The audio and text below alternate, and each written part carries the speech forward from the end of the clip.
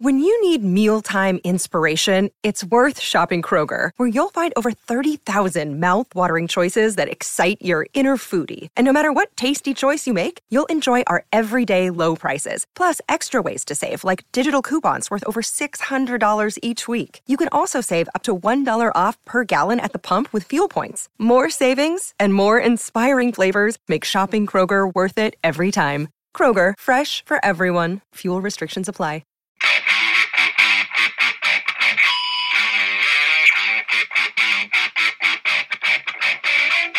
Hey, welcome back to the Ugly American Werewolf in London rock podcast, recorded just off Abbey Road in beautiful central London. This week, we're going to review the 1983 Police classic, Synchronicity, which, if you were a member of the MTV generation like we were, and were 9, 10, 11 years old, maybe a little older in the summer of 83, the Police's Synchronicity was everywhere. And it was everything to young rock fans just starting to understand the genre and the importance of music in their lives. And that's me in action. And this week, we're going to talk about Synchronicity, Every Breath You Take, King of Pain, Wrapped Around Your Finger, the Synchronicity songs, and the Police themselves, who had quite an interesting interpersonal relationship or relationships within the band that caused some infamous stress and caused them to break up for about a quarter of a century before finally getting back together to do the biggest tour of all time with absolutely no new music. Talking about Stuart Copeland on the drums, Andy Summers on guitar, and the legendary Sting, nay Gordon Sumner,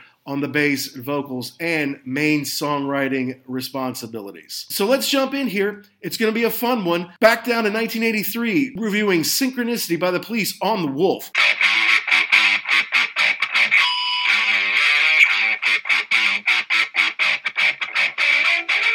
Pantheon podcast listeners, Christian Swain here to tell you more about my experience with Raycon earbuds. Our family now has 3 pairs of Raycon earbuds around the house, and my wife just grabbed a pair of the Headphone Pros to replace some headphones from a company that was double the price. And yes, she loves them. Now, if you haven't pulled the trigger on a pair of Raycons, or even if you have, but you're in the market for another pair because they're just that good, well, now is the time to check them out, because they just launched their upgraded model of the best-selling everyday earbuds. With Raycon's upgraded everyday earbuds, now you also get active noise cancellation, ergonomic design, and multi-point connectivity that lets you pair with 2 devices at once. New quick charge function, 3 customizable sound styles, plus awareness mode. Available in a variety of vibrant new colors to complement any and all skin tones. I even have a pair of earbuds in a cool green color. I have tried just about every earbud known to humankind, and these Raycons are fantastic. Seriously, if you've been wanting to check out Raycons, there truly is no better time. You're going to ask yourself why you didn't check them out sooner, and Raycon offers a 30-day happiness guarantee. So what are you waiting for? Go to buyraycon.com/Pantheon today to get 20% off your Raycon order, plus free shipping. That's right, you'll get 20% off and free shipping at buyraycon.com/Pantheon. buyraycon.com/Pantheon. So Synchronicity, is that just like you can always go back to that and be like, hey, that's the first one I ever bought, grown-up album, an album I would still listen to today, you know, you can always go back and hear that one? Yes, and yes. Yeah, and I was trying to think of what attracted me to this at the beginning. Mm-hmm. And I think this was part of the holy triumvirate of albums. So you had this, you had Pyromania, and you had 1984. And I think it was one of those deals where I had friends that already had the other 2. So I was like, well, I'll just get this one and then we can all hang out and listen to these records. But going back through this now, Let me put it this way. If you work the math out on a piece of paper, it doesn't work out. You had, as far as this being a big hit record, I mean, this was 3 dudes who, it sounded like there were 2 dudes who really weren't fond of each other anymore. Sting and Stuart Copeland. Like, it sounded like they wanted to kill each other. And, literally fought each other. Yeah. Correct. Like fisticuffs. I think I was reading that they recorded it in the Air Studios in Montserrat and then went to Quebec. And then at one point in time, like they were physically like fighting with each other, like fist fighting, grappling with each other, where the producer was like, I'm leaving. I can't do this anymore. So, and then the whole deal was that it's all like this real kind of out there Carl Jung and Freudian stuff in the lyrics. Like this shouldn't have been a hit album when you put it all together like that, but it was. It sold like 20 million copies or whatever it did finally.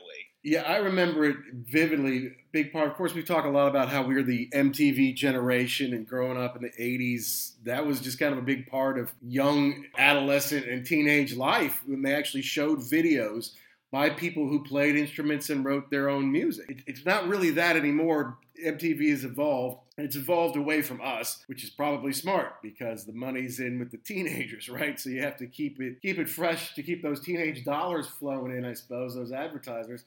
But MTV back in the day was great. And this album was enormous thanks to MTV. It was big on the FM radio, too. I remember Every Breath You Take was number one for 8 weeks, which was a record. I mean, I don't know if it broke the record or if it tied the record, and I can't remember what it broke or tied with, but it was something pretty big time. And I remember hoping that it would get like, oh, it's been 6 weeks. I hope they get to 7 and 8 weeks, and it did. I remember the videos. Obviously, Every Breath You Take was huge. Wrapped Around Your Finger was big, big, big on MTV, and I feel like Synchronicity 2 was also.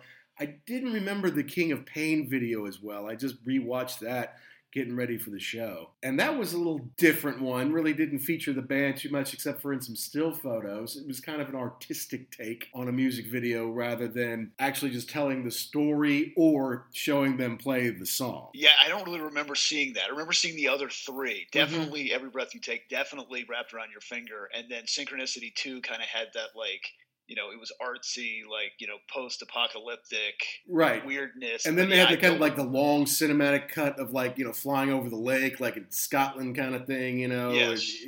I remember it kind of pulling back on that view. Yeah, I mean, right, that's right. But the odd part to me is in going back and listening to this, like the lyrics really don't match anything in the songs. Like when you listen to Every Breath You Take, like if you listen to the lyrics, you're like, wow, this is like a dude that's stalking people. Like this is not, and even Sting has said himself, like people play this at weddings and it really probably shouldn't be if you really listen to it.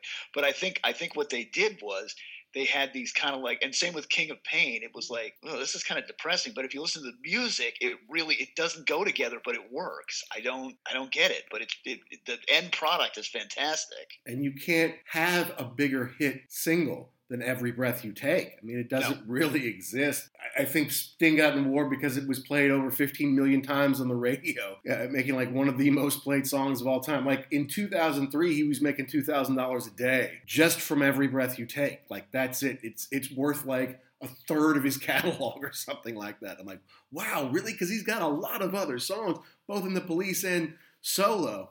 And that one alone is huge. I mean, Song of the Year, won Grammys, one of the biggest 5 songs of the 80s. I mean, enormous. There was something too. What was at the beginning? It was a cigarette or something in an ashtray. And so you knew when that came on, you're like, oh, this is it. That's right. Pay attention, crank it up, here we go. And the same with Wrapped Around Your Finger, they lit the candle at the beginning, so you knew you had that like extra, 2 or 3 seconds to get the TV cranked up because you knew this was coming on. And didn't they have different versions of the videos too? I feel like there was a blue version and a red version.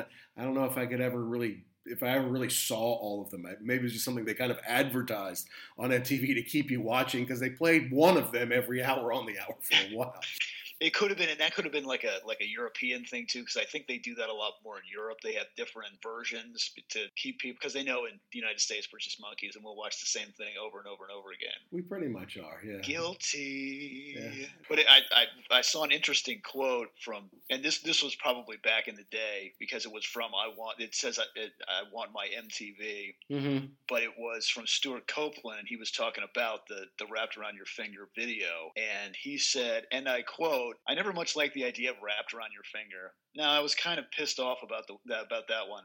I had never been much of a fan of the song, actually. Sting got to shoot his part last and made a meal out of knocking over the candles and then expletive him.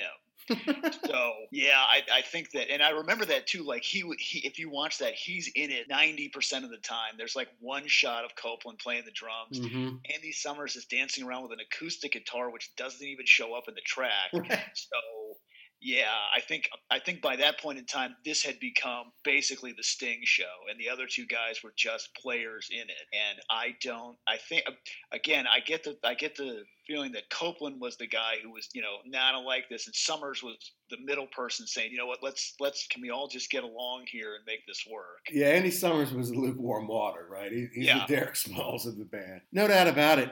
And the thing is, I kind of used to be in the Copeland camp a long time ago because it was like, screw Sting, you're that good looking and talented and rich, and yeah, I can't like you that much, right? So there's got to be something wrong with him. And I knew that Stuart Copeland was smart, but he's kind of a smart aleck, too. Sometimes he's too smart for his own good, it seems. I know he felt maybe bad about it because he kind of invented the Police, and then he started losing control when Sting came in, and then he started losing more, because Andy Summers is a lot older than they are.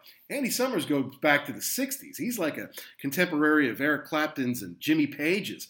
He was in the New Animals with Eric Burden, way back when. I think he's a good 10 years older than those guys, especially Copeland. Maybe not Sting, but I think he's like Sting's early 50s. I think Copeland's like 53, and I think Summers is like 42 or something like that. Yeah, he's kind of the Mick Mars of the band, where it's I think, and I probably think too, he was a guy who said, I've got a really good thing here. I don't want to see this get screwed up. And it was, and Copeland was the spoiled child.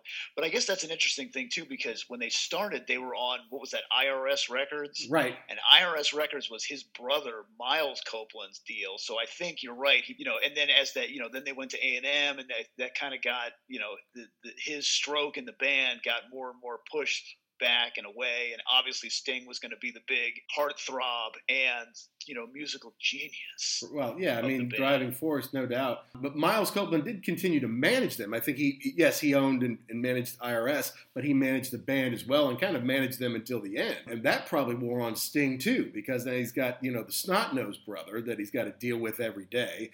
And then he's got the older brother who's, taking 10% or whatever it is, guiding his career. He's like, this is untenable. This is not going to last forever, right? And apparently there were stories, too, about how Stuart Copeland would, during a live performance, say to himself, I think I'm going to go somewhere else with this one. I think I'm going to wander off into the woods. And, then you had the two of them turn around and like, what are you doing right now? Play the song the way it's freeform jazz exploration time right. On a live show. Here we go. And it's like, okay.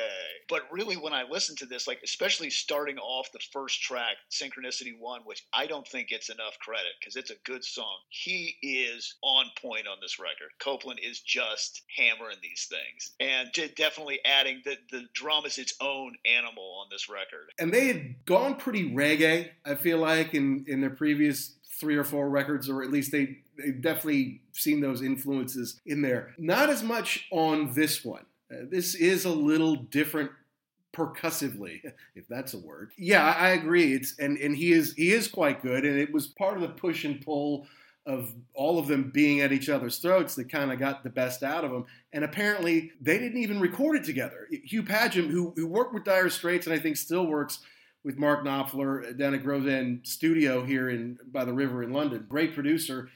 He had Stuart in the dining room, I guess, set up there. And then Sting could come in the control room or had his own little spot. And then Andy was in the other room. And they did not record together. They did their parts all separately so they wouldn't kill each other. And when they mixed or they did overdubs or whatever, it was one at a time in the studio. You didn't cross paths. So that's pretty rough. But then they really did kind of shoot up pretty quickly. It's like, they got together, I don't know, was it 76 or 77? They had their first single Fallout, and then it's Outlandos d'Amour in 78, Regata de Blanc in 79, Zenyatta Mondada in 80, Ghost of the Machine 81, touring on all those albums. And then they put together what is an incredible album, and the album that, yes, broke the band up, but also vaulted them to super duper uber stardom too. And then they had to tour on it pretty hard. So it's 10 pretty intense years there for the Police. Yeah, with three guys who, well, 2 guys who really weren't going to be second fiddle to anybody else. And you can actually see that. Like, what's the one? I think it's Every Little Thing She Does. Mm-hmm.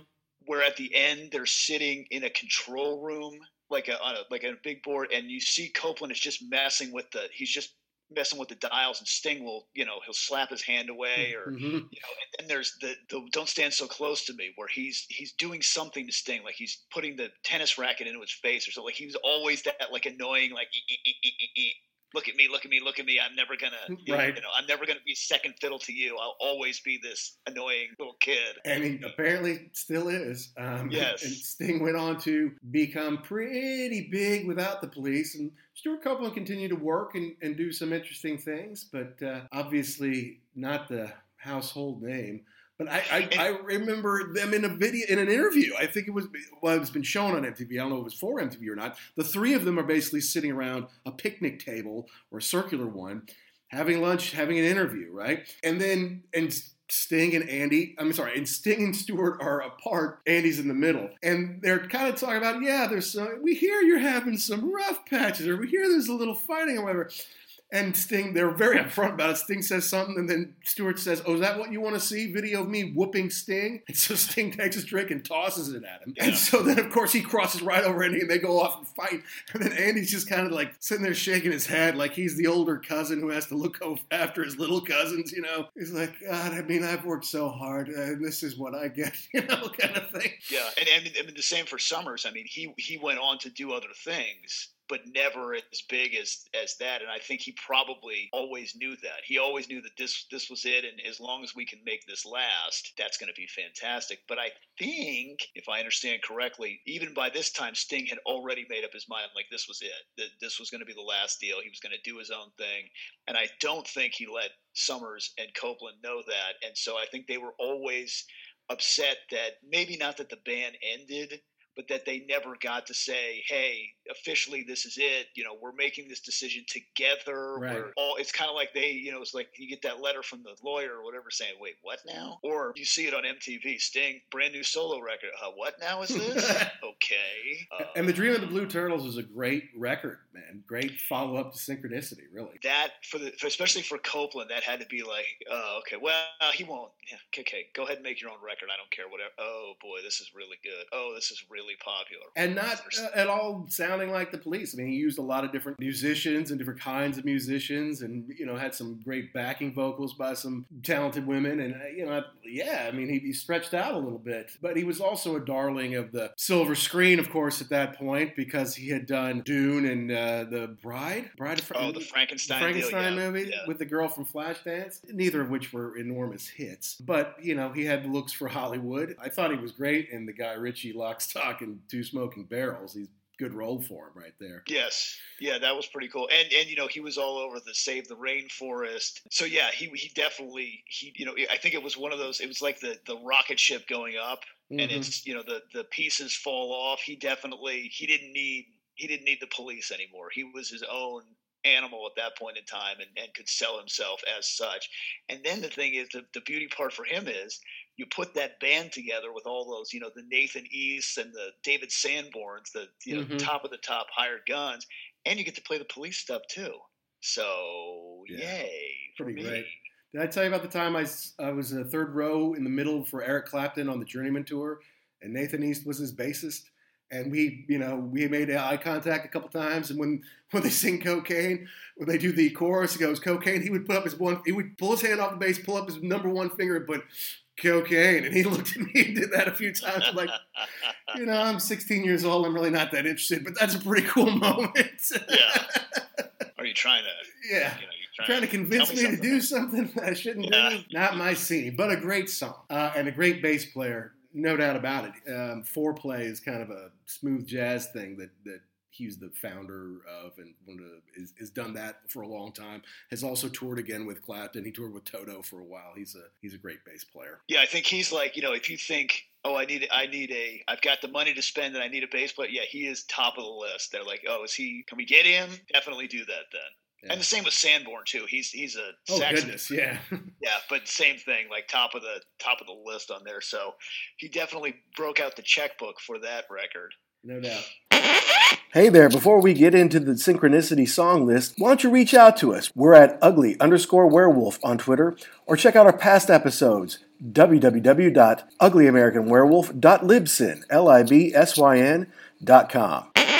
Well, let's talk about Synchronicity, because it seemed like their first record, Sting wrote most of them. The other guys contribute a little. The next two records, Summers and Copeland got more on, and I can see Copeland being pushy and being a jerk, and so you got to put my song and stuff. I'm looking at most of his songs, and they're really not that good. And Sting's songs are like all the singles, like all your hits are Sting songs. I'm like, wouldn't that give you a clue? Like, I know you fancy yourself a songwriter and you are a contributor and you would love to get some of that publishing money, get 2 songs on a 10-song record, and, well, you get 20% of the publishing, right? So that wouldn't be so bad. But your songs are just not good. And then the last 2 albums, Ghost in the Machine and Synchronicity, were mostly Sting, I think, from what I understand. Correct. Yeah. Yeah, the only, on Synchronicity, the only 2 songs that he does not write, they've got Mother, which is, that's a strange deal that Summers wrote himself.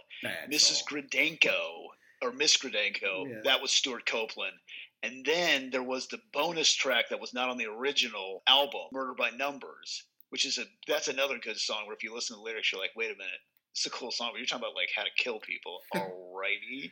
That was Sting and Summers. So yeah, that's the thing. Like you said, I know you're writing songs, thank you, but we need hit songs. We need songs that will get 8 million, plays at a time, and this is not them. Right, like Don Felder, I know you want to sing a song, and I know you wrote Victim of Love, but if we let Don Henley sing it, it'll be a hit. So just go play your guitar and let Don sing the song. Yeah, all right? Let me do what I do. You sit back there and play the drums, and you get 1/3 of touring revenue. It's better than being, in a band that has 5 or 6 people in it, and you get this smaller percentage. You get 1/3 of that. Let him write the songs. He knows what he's doing, obviously.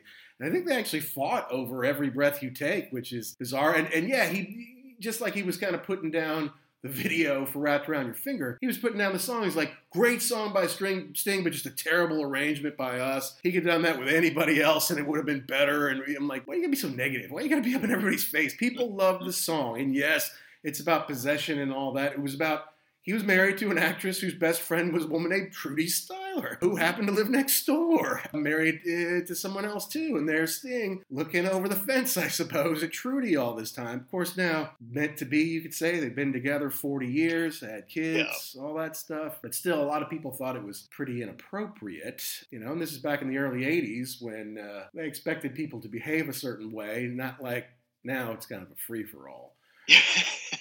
You can do whatever you want, really. But I mean, when you think about, so the original record had 10 tracks on it, and of the 10 tracks, 4 of them were hit singles.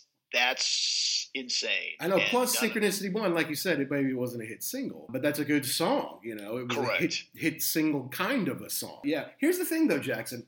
I had the cassette. I didn't have the LP. I had the cassette. Okay. The cassette did have Murder by Numbers on it. It was a bonus track. I didn't know that at the time.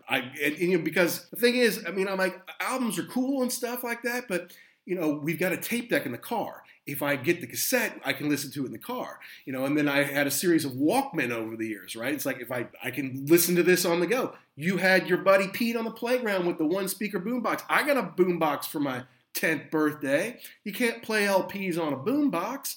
But you can play your tapes, So I'm like, yeah, I get tapes. It was the 5th tape I ever got. I remember I used to keep them in order of how I got them, not like in alphabetical order or genre or anything. I used to keep them in order, and it was number 5. Yeah, so I listened to it back and forth, and so I didn't know it was a bonus track. I didn't know they had bonus tracks as early as back then. CDs, it was released on CD and had the bonus track, but in 1983, CD was not a major way that people consume music. It was still mainly LPs and cassettes. Yeah, I don't even know if they were around, but the original CDs, yeah, they were ridiculously expensive too. So if your cassette was $15, the CD was like $50. And again, I don't know anybody that has a CD player, so right. I think I'm just going to go ahead and do this. But yeah, I think I got this on an album because that's the only thing that I had. I had an old record player or a hi-fi that my grandfather would give me or something.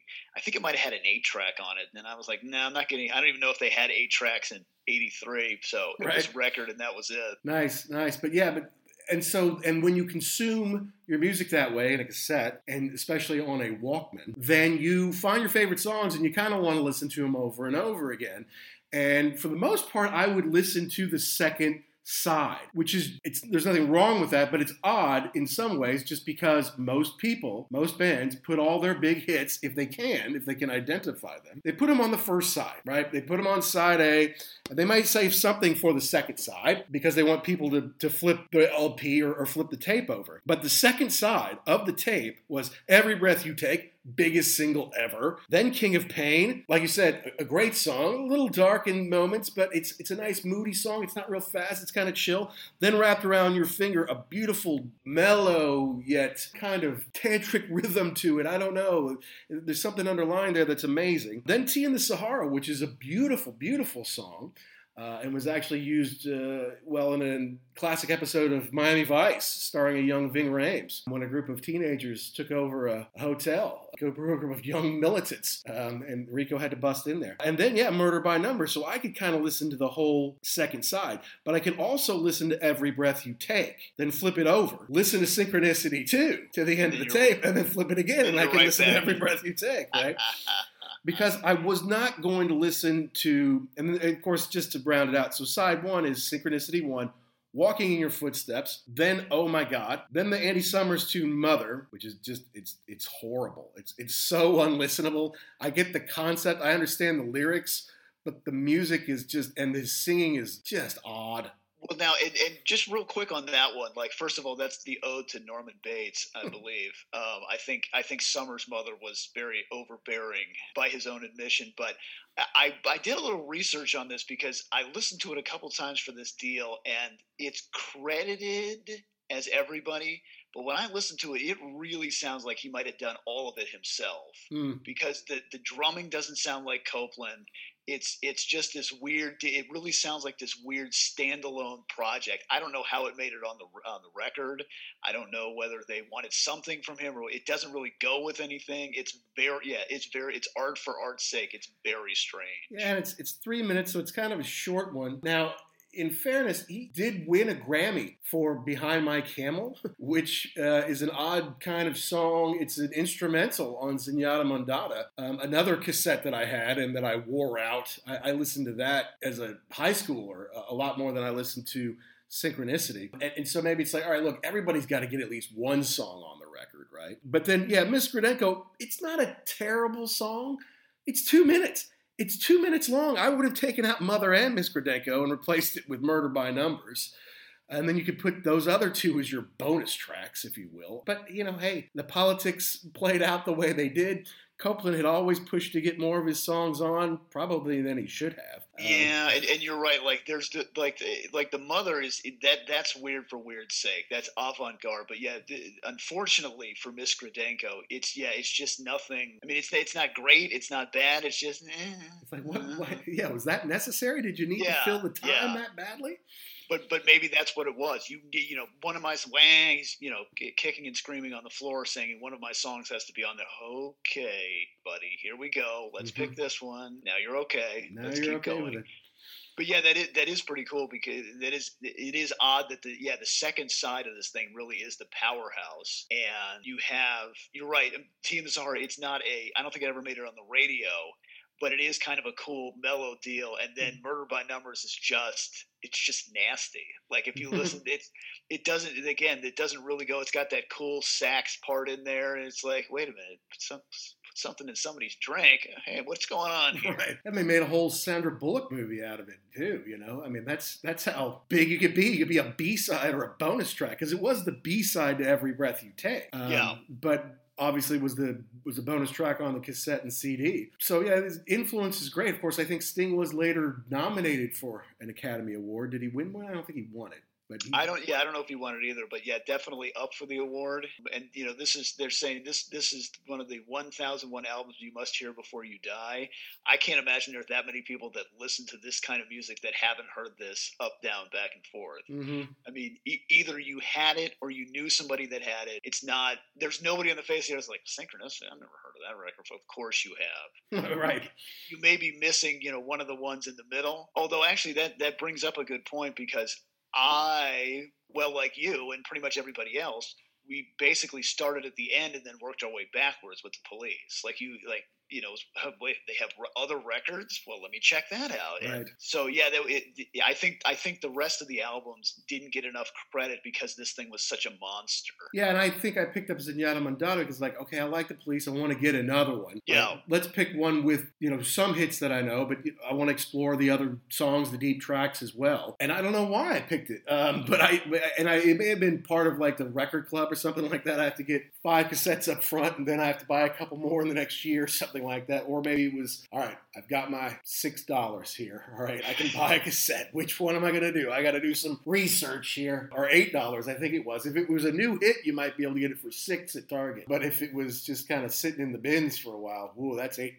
So it pays to be in the know up on the newest stuff, Gary, because you can save money that way.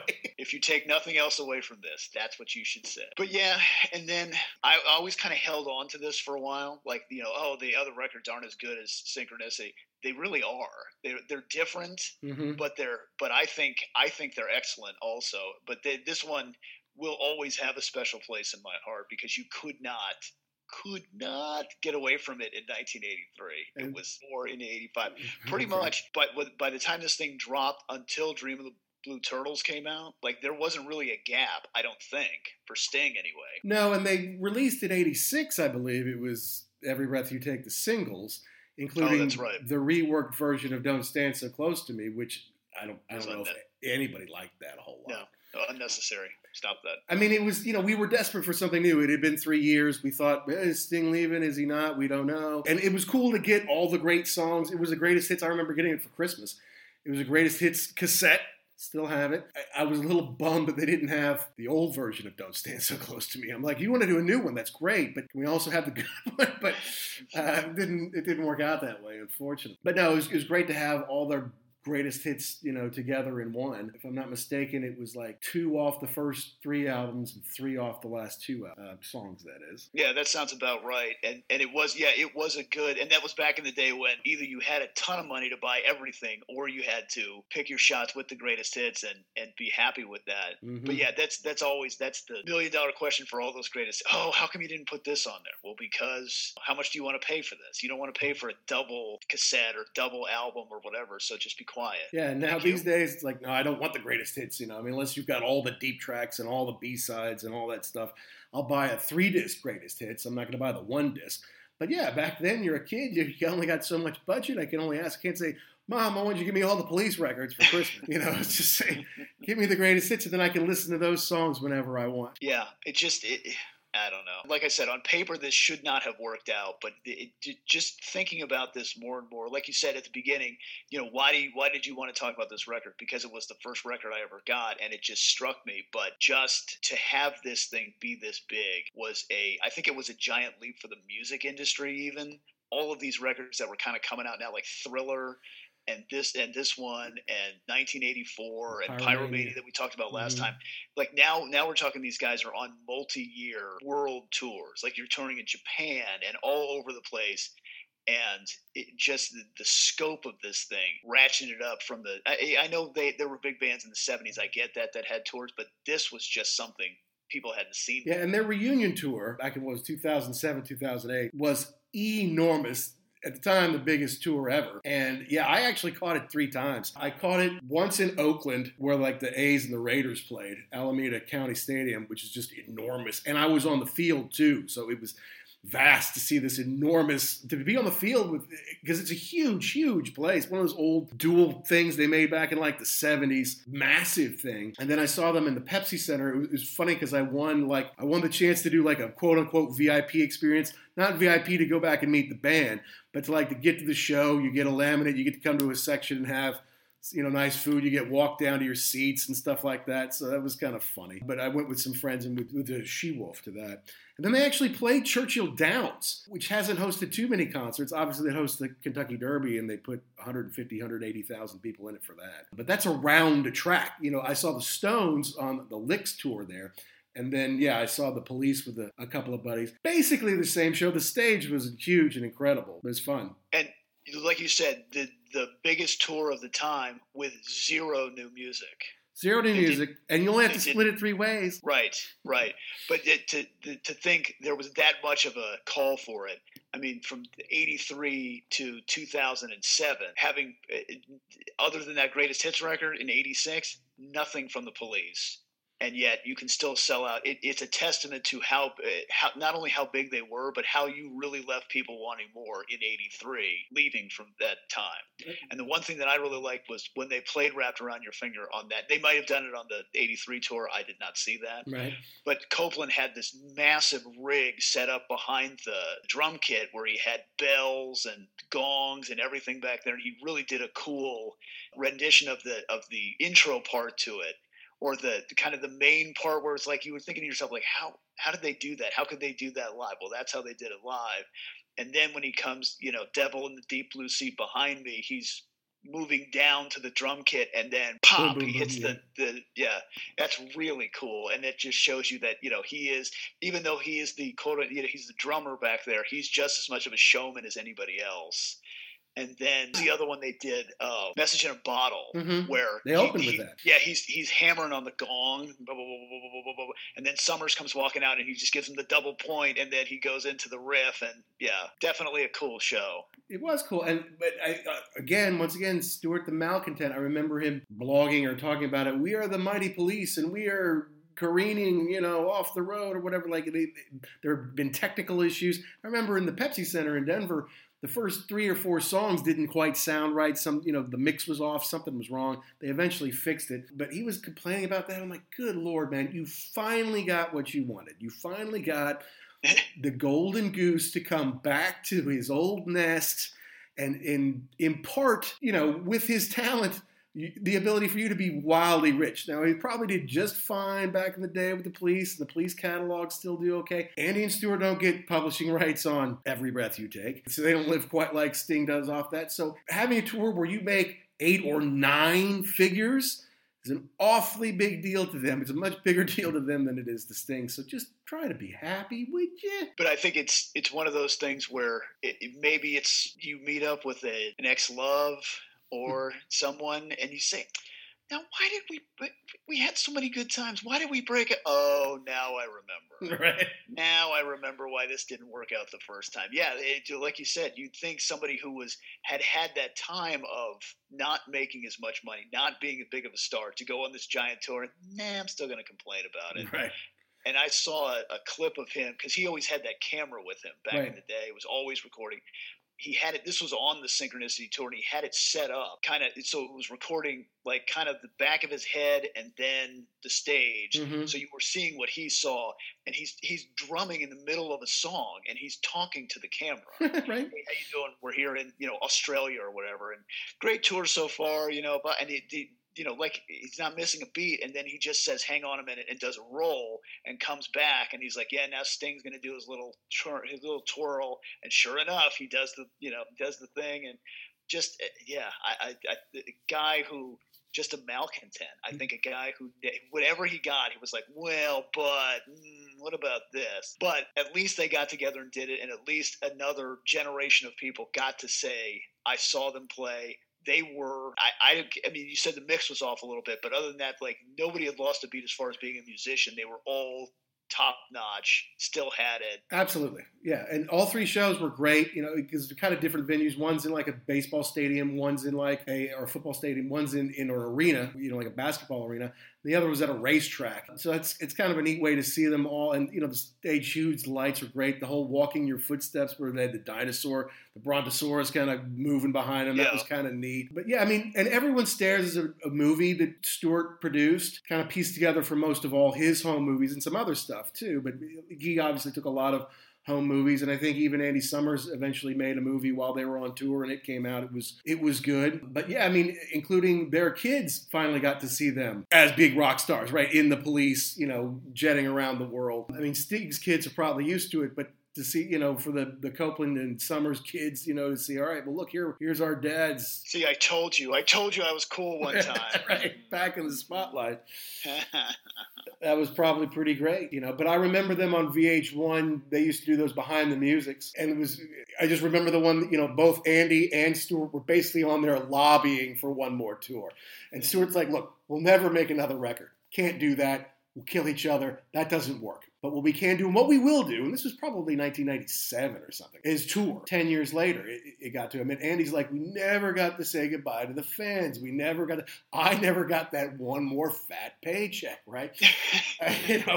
Basically what they were kind of both lobbying for. And Sting's like, yeah, well, you never know. And then basically as soon as Sting's like, you know what, that's something I'm ready to do. Let's do it. It happened. And it happened in a big way. They did so many.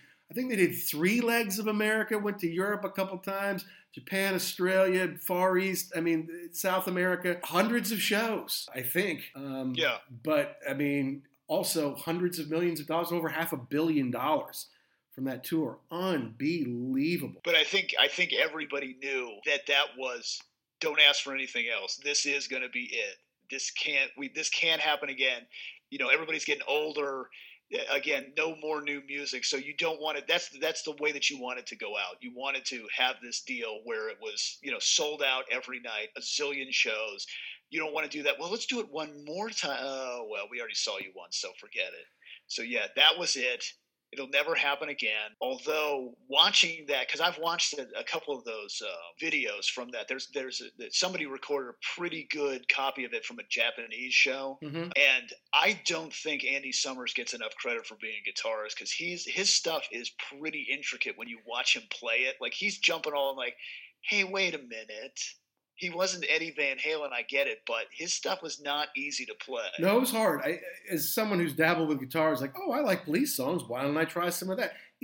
It is intricate. You're both right-handed brilliant and left-handed brilliant to play that stuff. You're right. And he is a seasoned musician, but yeah, at this point, Andy touring doesn't make any sense. Would you say 42? He's nearly 80 years old. Now, I was supposed to see Sting last year. I thought it would be a good date night for me and the She-Wolf, right? And I can go see Deep Purple and Iron Maiden and Steve Hackett, on my own. But, sometimes you want to go to bring your woman to a show, right? You want to go out on a date one night. Correct. Right? Treat her nice. So you go see Sting. It's like, okay. And it wasn't in the O2 or something. It was in like a 2,500 seater or something like that, like a nice theater. So I was looking forward to it. Of course, it, like all the other shows, was postponed. And I believe it was postponed until September of this year, which means there's a slight possibility that it could happen. They're talking about having everyone vaccinated by then, or most everyone. And if you can get one and they can prove it with some kind of ID or passport stamp or something like that, then you should maybe, in theory, be able to go to shows again. Yeah, there was something here saying that in the United States that apparently maybe Live Nation is going to require that. Like they're going to start to do live shows, but don't bother showing up even with a ticket without a vaccination certificate. So that would be kind of a cool way to get things moving along and get these shows back again. When Genesis just came out, I think in the last week, the last Domino tour was going to be their first tour in 13 years. Now it's the first tour in 14 years. We were supposed to see them in London in November, and then it got pushed to April. And with me thinking, why didn't they just push it to 1 year, November a year later? Because that just gives you a little bit more time. But they pushed it to April. Then, of course, now, like, okay, it's not going to be in April, but it is going to be in September. I'm like, okay, so what they're feeling now is because there are several different vaccines, and there will continue to be more produced. I mean, they figure they can get everybody done by the end of the summer, really an attempt to make sure kids can all go back to school full time, I think. But it would obviously help other parts of the economy and the world as well. And yeah, if we can do live concerts again in September, I'm ready, man. I'll get my vaccine by hook or by crook. Well, hopefully over there they'll be a little more organized in the rollout. Here in the United States, it is a free-for-all at this point in time. Now I'm going to switch gears here a minute because something is occurring to me that I wanted to talk about real quick, and that's Stuart Copeland and what he was doing on the drums, because I was listening intently to Synchronicity, and he for years denied ever overdubbing the drums. And then he recently said, or at some point in time, he came out and said, I overdub. There are a couple times where I could hear, like, you've only got 2 hands and 2 feet. You can't hit that many notes at one time.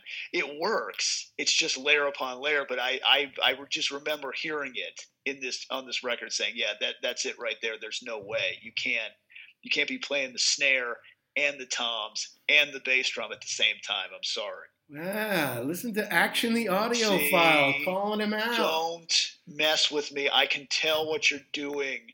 And I don't have a problem with overdubbing. I just have a problem where it's like, okay, now if you've got 2 guitars and you've only got 1 guitarist, why not have 12? Why not have 25? Right. But see, that's why I wanted to do the podcast, because Jackson, you've got insight that not everyone else has. You and I together can hear things that I know other people can. So that's why we get to continue to do this, man, because we never run out of stuff to talk about.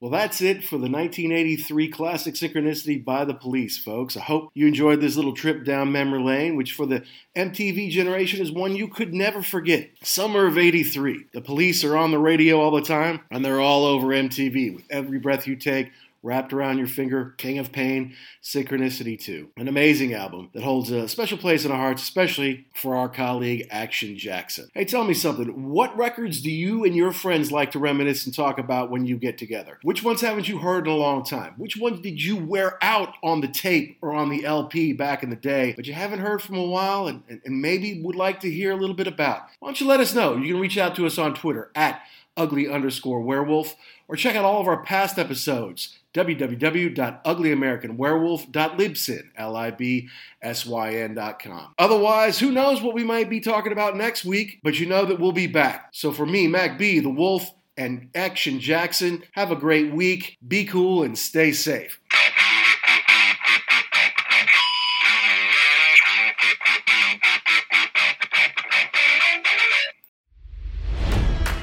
It's NFL draft season, and that means it's time to start thinking about fantasy football.